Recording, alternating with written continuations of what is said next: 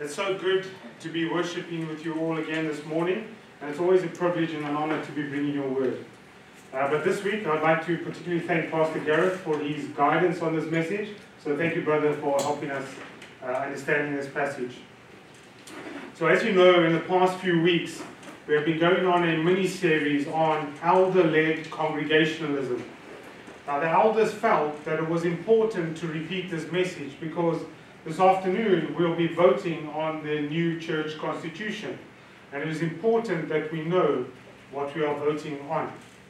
So if you can recall, we began the year by looking at Matthew 16 and examined what Jesus meant when he spoke about the rock upon which he would build his church, and also what he meant about the gates of hell and the keys of the kingdom. We saw in Matthew 16 that Jesus gave the keys of the kingdom to Peter and the apostles upon which he would build his church. And Matthew 18 we saw Jesus giving the keys of the kingdom to the gathered church. Of course, we all know that with authority comes responsibility. And last week, Pastor Pedro took us through a passage in Corinthians where he explained to us that as true believers in Christ, that we are kings and we are priests in the presence of God. But today, we'll be going through the book of Ephesians, chapters 4 specifically, and we will see the importance of maturing in the faith, which is the title of the message today. But let me put some context into this passage before we go ahead and read the word, so that you can have an understanding of the background to it. So we know that Paul is the author of this letter, and he addressed this letter to the churches in Ephesus, which is the capital of the Roman province in Asia Minor. Now, biblical scholars believe that he wrote this letter from prison in Rome, and this was meant to be circulated amongst the churches in Asia Minor at the time. It was addressed to the believers of the church, and it was meant to be a letter of encouragement for the church, that they were to be thankful about the blessings that they had in Christ Jesus, and to live in a manner that was worthy of their calling. But it was also a letter of reprimand, where he was sure that they would be tempted by Satan to complacency and to self-sufficiency. And of course, if you've been attending the Bible home groups during the week, we have been going through the study of Ephesians by J.D. Greer. And you will know that the first 3 chapters of this letter is theological in nature, where Paul explains the doctrines of the New Testament church. In other words, what it means to know God. And in the final 3 chapters, he addresses what the difference this knowing God makes to a Christian's behavior. Essentially, it is a manual of Christian living 101. And one of the key verses, as you most likely know, which is found on our website, can be found in chapter 2, where Paul writes, "For by grace you have been saved through faith, and this is not your own doing, it is the gift of God, not a result of works, so that one may boast. For we are his workmanship, created in Christ Jesus for good works, which God prepared beforehand, that we should walk in them." So let's go ahead and read Ephesians chapter 4, beginning at verse 11 and continuing through to verse 16. "And he gave the apostles, the prophets, the evangelists, the shepherds and teachers, to equip the saints for the work of the ministry, for building up the body of Christ, until we all attain to the unity of the faith and the knowledge of the Son of God, to mature manhood, to the measure of the stature of the fullness of Christ, so that we may no longer be children, tossed to and fro by the waves, and carried by every wind of doctrine, by human cunning, by craftiness in deceitful schemes. Rather, speaking the truth in love, we are to grow up in every way into him who is the head, into Christ, from whom the whole body, joined and held together by every joint with which it is equipped, when each part is working properly, makes the body grow so that it builds itself up in love. So let's pray. Heavenly Father, we just want to praise your holy name, Lord. We want to thank you for the opportunity to come and gather in your Son's mighty name, Jesus Christ our Lord. It is always a privilege when we look into the Scripture, Lord, to study your word, Father. We thank you for the wisdom and the knowledge that the apostles provided for us, the teachings to the church, Lord. And we pray that as we dig deep down into this passage, Lord, that you speak to our hearts, Father, that we can not only be doers, hearers of your word, but doers as well, Father. So, Lord, may the words of my mouth and the meditation of my heart be acceptable in your sight, my Lord, my rock, and my Redeemer. Amen. Amen. So maybe you have heard of the saying, kids say the funniest things. Now, I'm sure many parents here can attest to the facts that our kids blurt out things that make us really embarrassed or blush. So Emma and I have experienced such a time. So I remember a time when we were in the UK and I booked a really fancy restaurant, a table at a really fancy restaurant for our anniversary. So we had the babysitter lined up and we were all ready to leave. I can't recall the exact circumstances of what happened, but the sitter cancelled on us. So we were forced to take Caitlin with us. So anyhow, we were sitting at the table and the waiter came to get our order. So Caitlin, being the mature 4-year-old at the time, decided she liked the look of posh fish and chips on the menu. So she ordered that. So we had a very pleasant meal, and whilst I was settling the bill at the end of the evening, the manager, who was really taken by Caitlin, came up to her and asked her, "So, did you enjoy your meal?" So Caitlin says, "Yes, it was good, but my mother's cooking is so much better." So talk about a no-nonsense, honest response from a 4-year-old. And it seems like just yesterday, we were changing her nappies and buying her onesies for her clothes. But as Pastor Ray prayed, this is a final year of school and she'll be going to university. And it is our responsibility as parents that we raise our children up, that they grow and become godly, responsible adults. And we pray that as parents, that we have done the good enough for Caitlin to put her on the right path.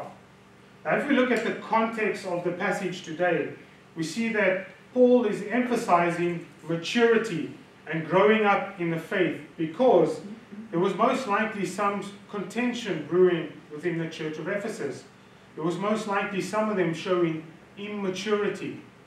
And the Bible teaches us that the purpose of the church is not only to spread the gospel of Jesus Christ, but to grow in maturity as well.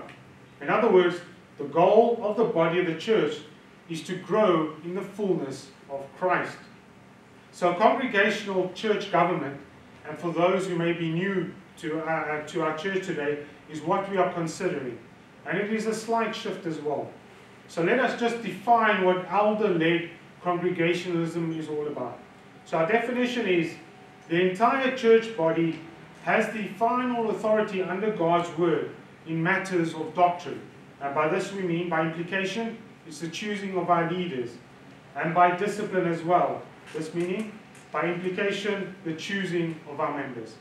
So in fact, by definition, New Life Church is mostly congregational already.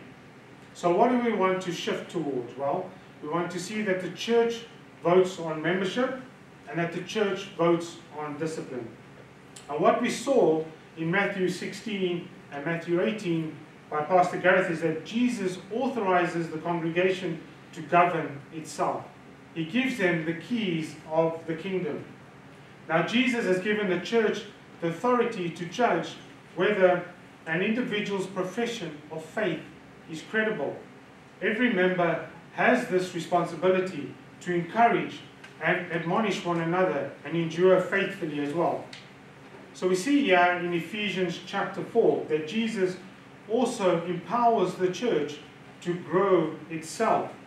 That the whole congregation is responsible not only for governing its membership, but also for growing its membership as well. So let's just look at this text in a bit more detail about the growth of the church. And we want to answer three particular questions. We want to see, firstly, what does this look like? Secondly, how is the church involved in its growth?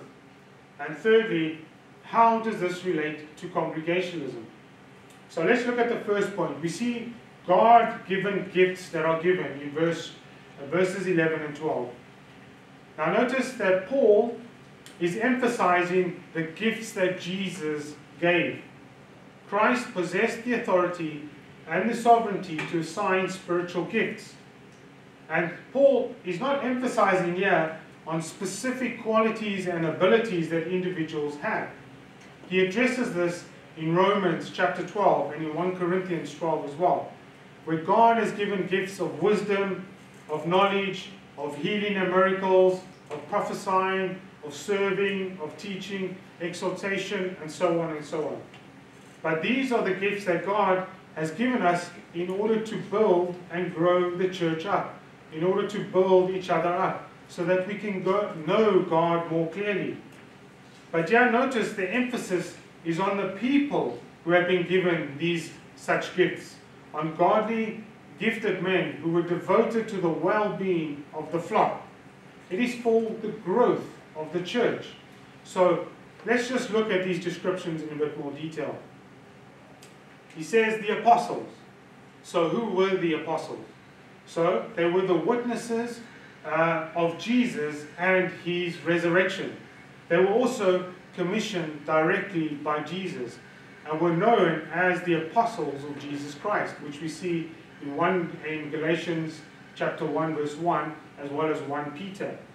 And essentially they were the 12 men that Jesus called, and 11 of them made the foundation or had produced the foundation of the church, along with one other elected apostle, which we witness in Acts chapter 1, Matthias. And of course, where we see Paul joining him on the road to Damascus, where he was personally called by Jesus. Now, they were given three particular responsibilities.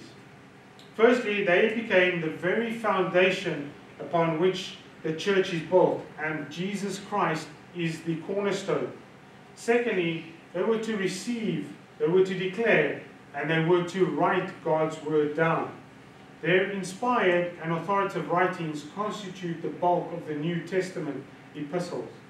And of course, because their role and their qualifications were so unique, when they died, there was no legitimate successors for them. And finally, we see that the Lord gave them the ability to perform many signs, wonders, and miracles, which was an authentication of their apostleship. Next, we see the prophets. So who were the prophets? Well, they received a direct word from God. Thus saith the Lord. The prophets proclaimed the word of God to God's people, boldly revealing God and revealing his purposes and his promises to the people of God. They have appeared to be commissioned for the early church, and their work was exclusive to the local congregation. And they were not like the apostles who were the sent ones, but as with the apostles, their office ceased with the completion of the New Testament. Now, they sometimes spoke direct revelation for the church from God, which we see in Acts chapter 11, or they interpreted revelations that already had been given. They were to be judged by other prophets and for their authenticity, and they had to conform to the teachings of the apostles as well. Next, we see the evangelists mentioned. So the two offices of apostles and prophets were essentially replaced by the evangelists.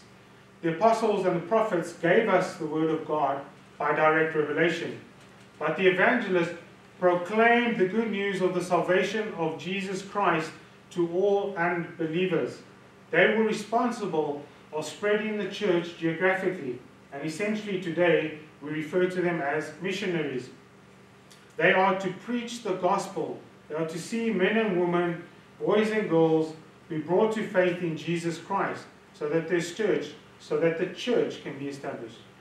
And finally, we see shepherds and teachers. Well, they were to shepherd and teach the people of God. And they were also known as bishop, as overseer, or as elders. But notice now Paul in verse 12 draws our attention to what the gifts are supposed to do. The work that they are supposed to accomplish in the church is by equipping the saints to serve and strengthening the body. So what is the word equip? Equip means the idea of making someone adequate or sufficient for something. So the idea is that the pastor teachers are to teach the word to help the rest of the body be adequate or prepared to serve the Lord in accordance with their gifts. Now, we do this here at New Life Church through the preaching of the word, which is now on a Saturday morning, not a Friday anymore. But we do it through the preaching and the teaching of the word, through the corporate prayer. We do it through our home groups during the week, and also on one-to-one, where we can sit down, get together, whether it be through counseling or simply a cup of coffee. But can we just add here that it becomes very difficult, it becomes an incredibly difficult task when some church are not attending these meetings, okay, or making use of every opportunity so that we can be equipped to do the ministry of God. But now this also raises some interesting questions about congregationalism. So these gifts, or these gifted people, have the authority in the church. But who exactly has the authority? Is it the elders who have the authority, or is it the church that has the authority? Because 1 Timothy 5 verse 17 tells us, "Let the elders who rule well be considered worthy of double honor, especially those who labor in preaching and teaching." So the elders will rule well, with authority. And Hebrews 13 verse 17 tells us, "Obey your leaders, submit to them, for they are keeping watch over your souls, as those who will give an account." So is it the congregation, or is it the elders who have the authority? But in Ephesians 4, we see Paul saying it is to equip the saints to do the work of the ministry for building up the body of Christ. So notice in that verse, who exactly is doing the work of the ministry? It is the saints that Paul is pointing to here. And who are the saints? Well, it is the ordinary people, ordinary men and women who are not pastors or elders of a church, are doing the work of the ministry. So the majority of the ministry is supposed to happen through you, through ordinary people who are equipped to minister in the community by the power of the Holy Spirit. You see, God pours out His power through you in the community. And leaders use their authority to equip the church. And the church using its authority to build itself up. Each using their own authority. So the congregation as well as the elders each have a responsibility and an activity to do this. Because the work as an elder is to pour ourselves into you so that you can do the work that only God has called you to do in the community. So the Lord intends you to serve the congregation, to serve one another for the kingdom of the Lord Jesus Christ. And as pastors, teachers, we are here to help you, to equip you to do exactly that. Now this is exactly what congregational government means, and this is what congregationalism is all about. That we care for one another, that we build one another up until we reach the Christ-like maturity, is what Paul is saying here. So let us make an illustration about this. A very well-known American football coach was asked, how has the game of football contributed to the fitness of America? Well, nothing, the coach replied. Why not? Said the interviewer. Well, the coach said, the way I see it, you've got 22 men on the field who desperately need a rest.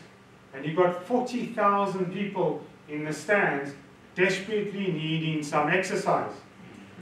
So the Lord intends the church to serve one another, to help each other grow in Christ likeness and to be effective witnesses for Him in the world. But sometimes it's not unusual to have a small group of dedicated, diligent Christian workers who are struggling down on the field, while the others in the congregation are sitting on the sidelines eating their hot dogs and their popcorn. One of the blessings in the Christian church is seeing people grow, seeing people who have been gifted greatly, serving humbly, and living the life in the congregation. So the whole gifting of the church is designed to equip, to be what God has called us to do and to be. It's not that we can sit back in our chairs and watch it unfold or watch it happen or pay somebody else to do the ministry of the work. It's so that you can be equipped to do the work that God has called you to do. This means that every member of the church is to be involved in ministry. It doesn't mean that you need to be an elder or a pastor or a teacher. It just means that you are called to serve. So let's look at the second point. We see, what is the goal? Well, the goal of growth in verses 13 and verses 14. So we saw at the end of verse 12, the emphasis is on building the body because of the teaching of the pastor and the teacher. It's not only to equip the congregation for service, but to build the congregation up. So Paul fleshes this out a little bit in verse 13. He says, until we attain to the unity of the faith and the knowledge of the Son of God, to mature manhood, to the measure of the stature of the fullness of Christ, in verse 13. You see, he's not only told us about the work that the gifts are to do, but he's told us what the goal is of Christ giving us those gifts, which is to attain to the unity of the faith. He's not talking about personal faith here, but more Christian faith. In other words, doctrine. And what difference we have, whatever differences we have, there is a shared unity and a shared faith that brings about a sense of unity that it is expressed in the congregation. And Ephesians chapter 4, verses 4 says this. Paul writes this: there is one body and one Spirit, just as you were called to one hope that belongs to your call. One Lord, one faith, one baptism. Now the faith in verse 5 refers to the essential truths of the Christian faith, centered on the gospel. Paul mentioning faith in verse 13 again, referring to the doctrinal unity that comes through the teaching of the word. And the more you understand God's word, the closer you become to God. And the more you will experience unity, that you will know God's word well. And Jesus addresses this in the Gospel of Matthew in chapter 13, where he talks about the parable of the sower. Remember, the farmer went out into the field to sow some seed, but some of the seed fell on rocky places. Some of the seed fell amongst the thorns, and some fell along the path.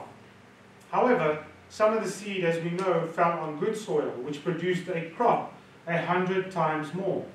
And Jesus explained to us that the seed represented the Word of God, and that the seeds that didn't survive were the ones that didn't go deep down enough. Only the seeds that penetrated deep enough survived. And J.D. Greer points out in his study that we need to drive the gospel deep down into our hearts so that it gets to the very foundation and the essence of our beings. And by doing this, we can grow in maturity in the faith. And what happens when we don't do this? Well, then the Word of God never penetrates us. We will never have a root, and we will never produce fruit. So let me illustrate this by saying that being part of a healthy church is the ability to discern. Because there may be many churches around that may be masquerading as Church of Jesus Christ. And they proclaim the message, but the message is very different. or they may represent the gospel in some way or another. None so more than the prosperity gospel that dishonors Christ and dishonors the hope of a Christian. Rather than revealing Jesus, these pastors make empty promises of health, wealth, and happiness, where you will experience every blessing here on earth in abundance. And of course, we know that this is a false teaching. Recently, I read an article of an individual racking up a bar tab of approximately in the region of 300,000 plus dirhams. He purchased very expensive champagne, food platters, and whiskey. And I was dumbfounded to learn that this individual was a pastor of a church. I know it might sound very obvious, but there are people who fall into this trap. So make no mistake, brothers and sisters, we are in a battle. We are in a war against the forces of evil. And these forces may come from outside the church body or even inside the church body, which is what Pastor Pedro was telling us last week. The Puritan John Owen said it this way: we are either actively killing sin or it is killing us. So let me repeat that. We are either actively killing sin or it is killing us. And Paul warns the church in Ephesus about such human craftiness, about such deceitful schemes. Because look in verse 14, he says, so that we may no longer be children, tossed to and fro by the waves, and carried about by every wind of doctrine, by human cunning, by craftiness in deceitful schemes. So notice that verse 14 contrasts with the picture that we see in verse 13. Because in verse 13, what do we see? We see unity of the faith. We see knowledge of the Son of God. We see mature manhood. We see the fullness of Christ. But here in verse 14, there is no mature manhood here whatsoever. We see a church that is seen as children, that are tossed about by every wave and doctrine, by human cunning, by craftiness in deceitful schemes. So we need to beware. Now we know that knowledge of the doctrine is important, but so is knowledge of Jesus Christ. Because in verse 13, he says, unity of the faith and the knowledge of the Son of God. So here, Paul is not just talking about academic knowledge or the ability to recite various doctrines of the Bible. Rather, he's talking about knowing the Son of God in a real, intimate, personal way. And Christianity is not all about knowledge of the doctrine, although this is important. It is about knowing God in a personal, intimate way. And the elders of New Life Church want you, as members, to know the Lord Jesus Christ in a personal way. Not simply to know about Him, but to know Him personally as your Lord and Savior, Jesus Christ. And we know that, brothers and sisters, God is not boring. He has the power to transform your lives. He has the power to transform your relationships, your marriages, all your relationships. Because the ultimate goal is to grow in Christ's likeness. Because verse 13, let me remind us, until we attain to the unity of faith, to mature manhood, to the measure of the stature of the fullness of Christ. And as we come to know Christ more deeply, we will experience a closer unity in Christ, which is what Paul is pointing at. So he's not just referring to our individual maturity as individuals, but as a corporate maturity, as a church together, in our relationships with one another, in the way that we love and care for one another, in our doctrinal maturity, because we want the world to see beyond us. We want the world to see Jesus Christ in us. So the goal for the body of the church is to grow in the fullness of Christ. So let me ask you this question this morning. How are you doing? Do you need to grow in knowledge? Do you need to grow in love for Christ? Do Do you need to grow in Christian character, in patience, in holiness, in truthfulness? But not just individually. How are we as New Life Church doing corporately as a church? We want to be like Christ, right? Knowing Jesus, we want to reflect His glory, we want to love one another for the eternal kingdom. But how do we go about doing this? So in the third point, we see this is the game plan. This is the game plan that Paul tells us about. Verses 15 and 16. Paul says, rather speaking the truth in love, we are to grow up in every way into Him, who is the head, into Christ, from whom the whole body, joined and held together by every joint with which it is equipped, when each part is working properly, makes the body grow so that it builds itself up in love. Verse 15 and 16. So what do we need? We need truth and we need love. We need the character of Jesus. We need grace and we need truth. And notice he says in 16, from whom the whole body. See, the elders cannot grow a church spiritually on their own. We need the entire body of members. We can equip, we can do our part in loving and teaching, but ultimately everybody here has the responsibility of growth in the church. It is very clear here in the text today, when the body grows, the whole church grows as well. Which is essentially why congregationalism works. If you delegate work to someone, you also give them the authority to do it as well.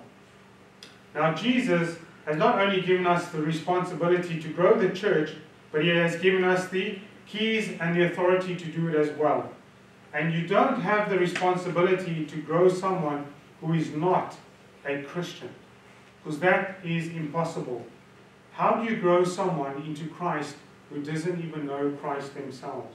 We can help guide them to Christ, but we cannot help them grow in Christ. That is why, as a church, we are given the authority to judge if someone is a true believer or not. And this is through our church membership and through our church discipline. But please, brothers and sisters, be encouraged. Don't feel overwhelmed at all, because, again, let me point in verse 16. Paul says these words, from whom, reminding us that Jesus is the head of the church. All this growth that comes about, all this change comes through Jesus Christ. We don't need to do this in our own strength, in our own wisdom, or our own ability. Christ is the source of the strength. Christ loves His church and will care for His body.